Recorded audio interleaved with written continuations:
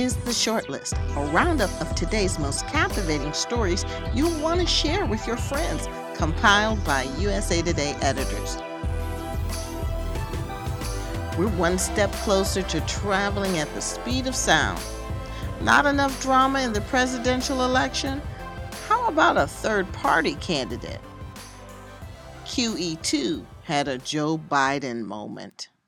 For our first story today, from 0 to 400 miles per hour in 2 seconds. Welcome to the age of Hyperloop.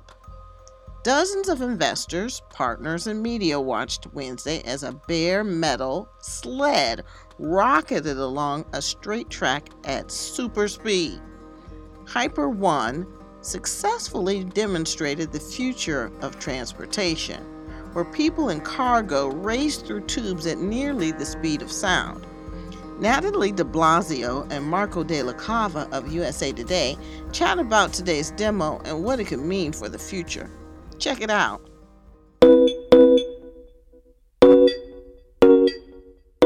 The Hyperloop wars are on, and whoever wins will play a huge role in reinventing how we think about transportation. And I mean really reinventing. With a Hyperloop, you could zip from Los Angeles to San Francisco in 30 minutes.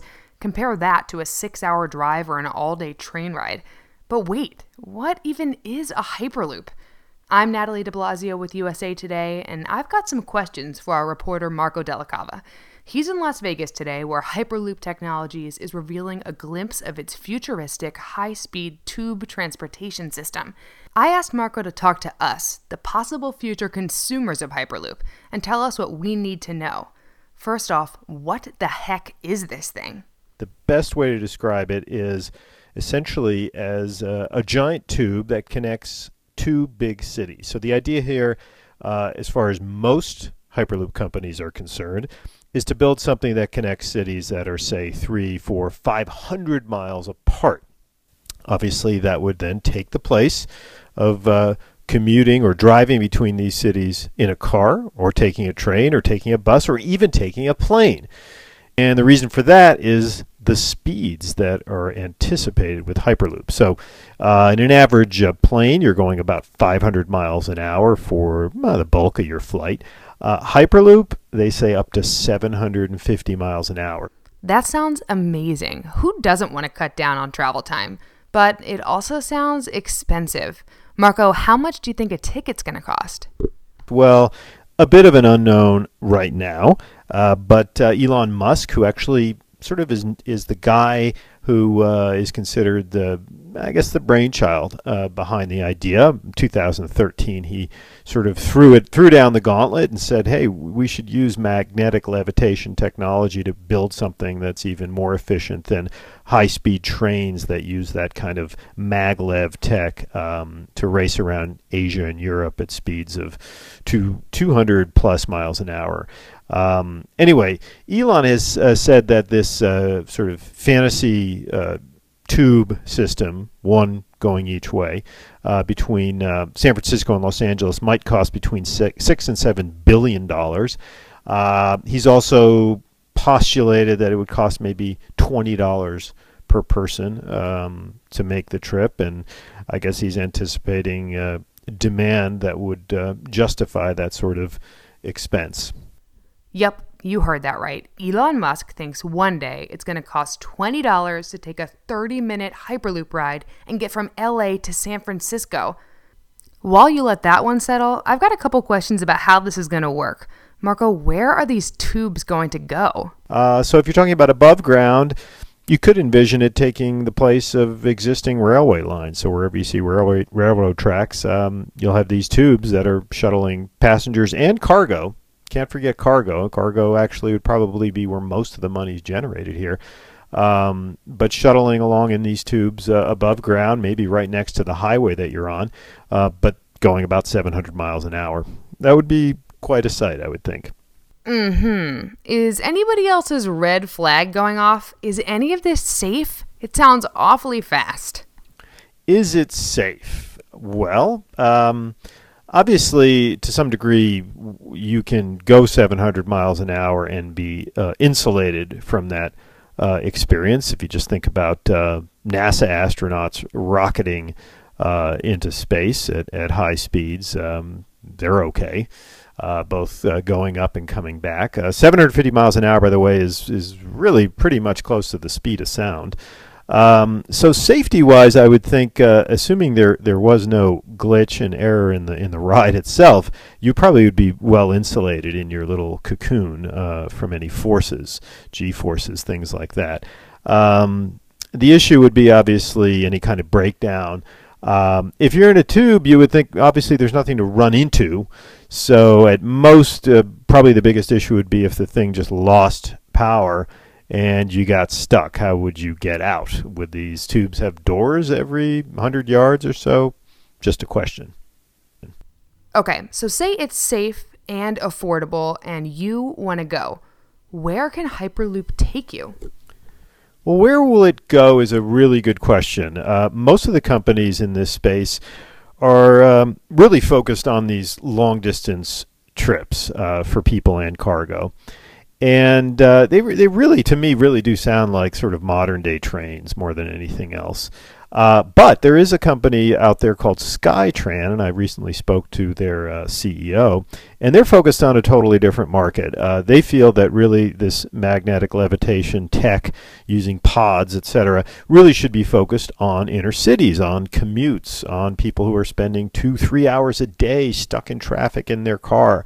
Skytran, which has about $30 million in funding, so not insignificant, in a partnership with NASA, they are proposing essentially a series of poles that would then support a big rail, and pods carrying 2 to 4 people would be suspended from this rail, and they would go up to about 150 miles an hour using that same maglev type tech, although in Skytran's case it's some patented version of maglev that they contend will be, cheaper and efficient, et cetera, and won't break down.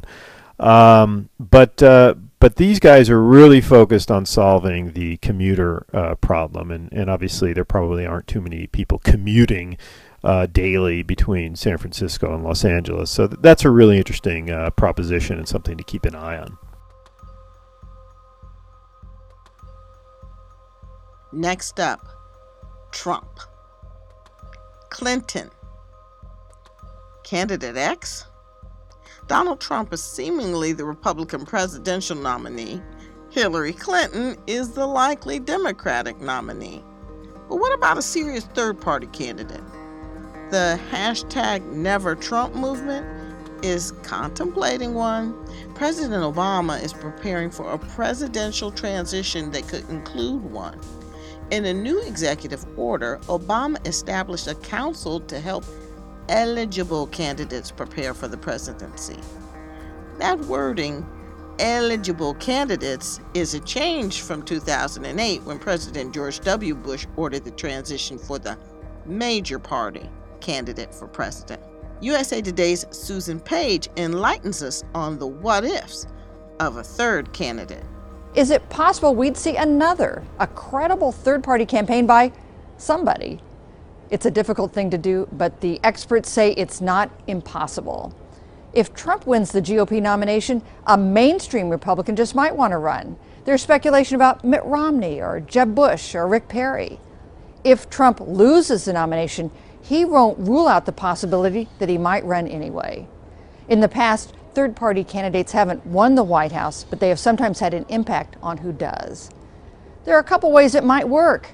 One, an independent campaign with volunteers gathering names for petitions to get on state ballots. That's what Ross Perot did in 1992 when he got nearly 20% of the vote in November, the most of any third-party candidate in modern times. Or two, get the nomination of an existing third party. That's what Ralph Nader did with the Green Party in 2000. The Libertarian Party, for example, expects to be on all 50 state ballots this fall. The party's chairman told me he's gotten calls from contenders asking how that nomination process works.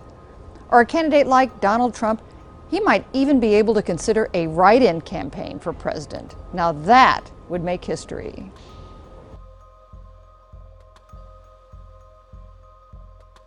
And for our last story today, we are not amused.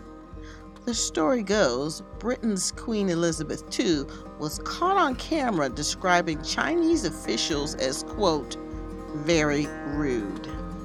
The monarch made the comments to Scotland Yard Commander Lucy Dorsey at a Buckingham Palace event Tuesday to mark her recent 90th birthday. In the footage recorded by the palace's cameraman, Dorsey tells the Queen about the faux pas. They, the Chinese, were very rude to the ambassador, the Queen said, to which Dorsey agreed. China's Foreign Ministry spokesman Lu Kang said that China's President Xi Jinping made a very successful visit to Britain. Take a listen to this AP clip.